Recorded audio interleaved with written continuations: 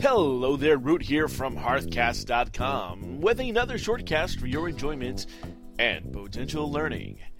When you're selling something on the auction house that you can sell over and over again, like Berean leather, take note of who is buying it from you.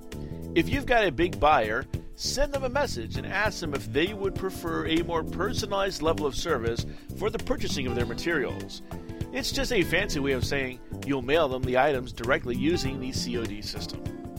I've done this time and time again in the game. It's quick, it's easy, and you don't have the hassle of competition nor the fees from the auction house. Not to mention you get to meet some really neat people. Hey, this Tuesday, Freckleface and myself are back with another full-length podcast right here at Hearthcast.com.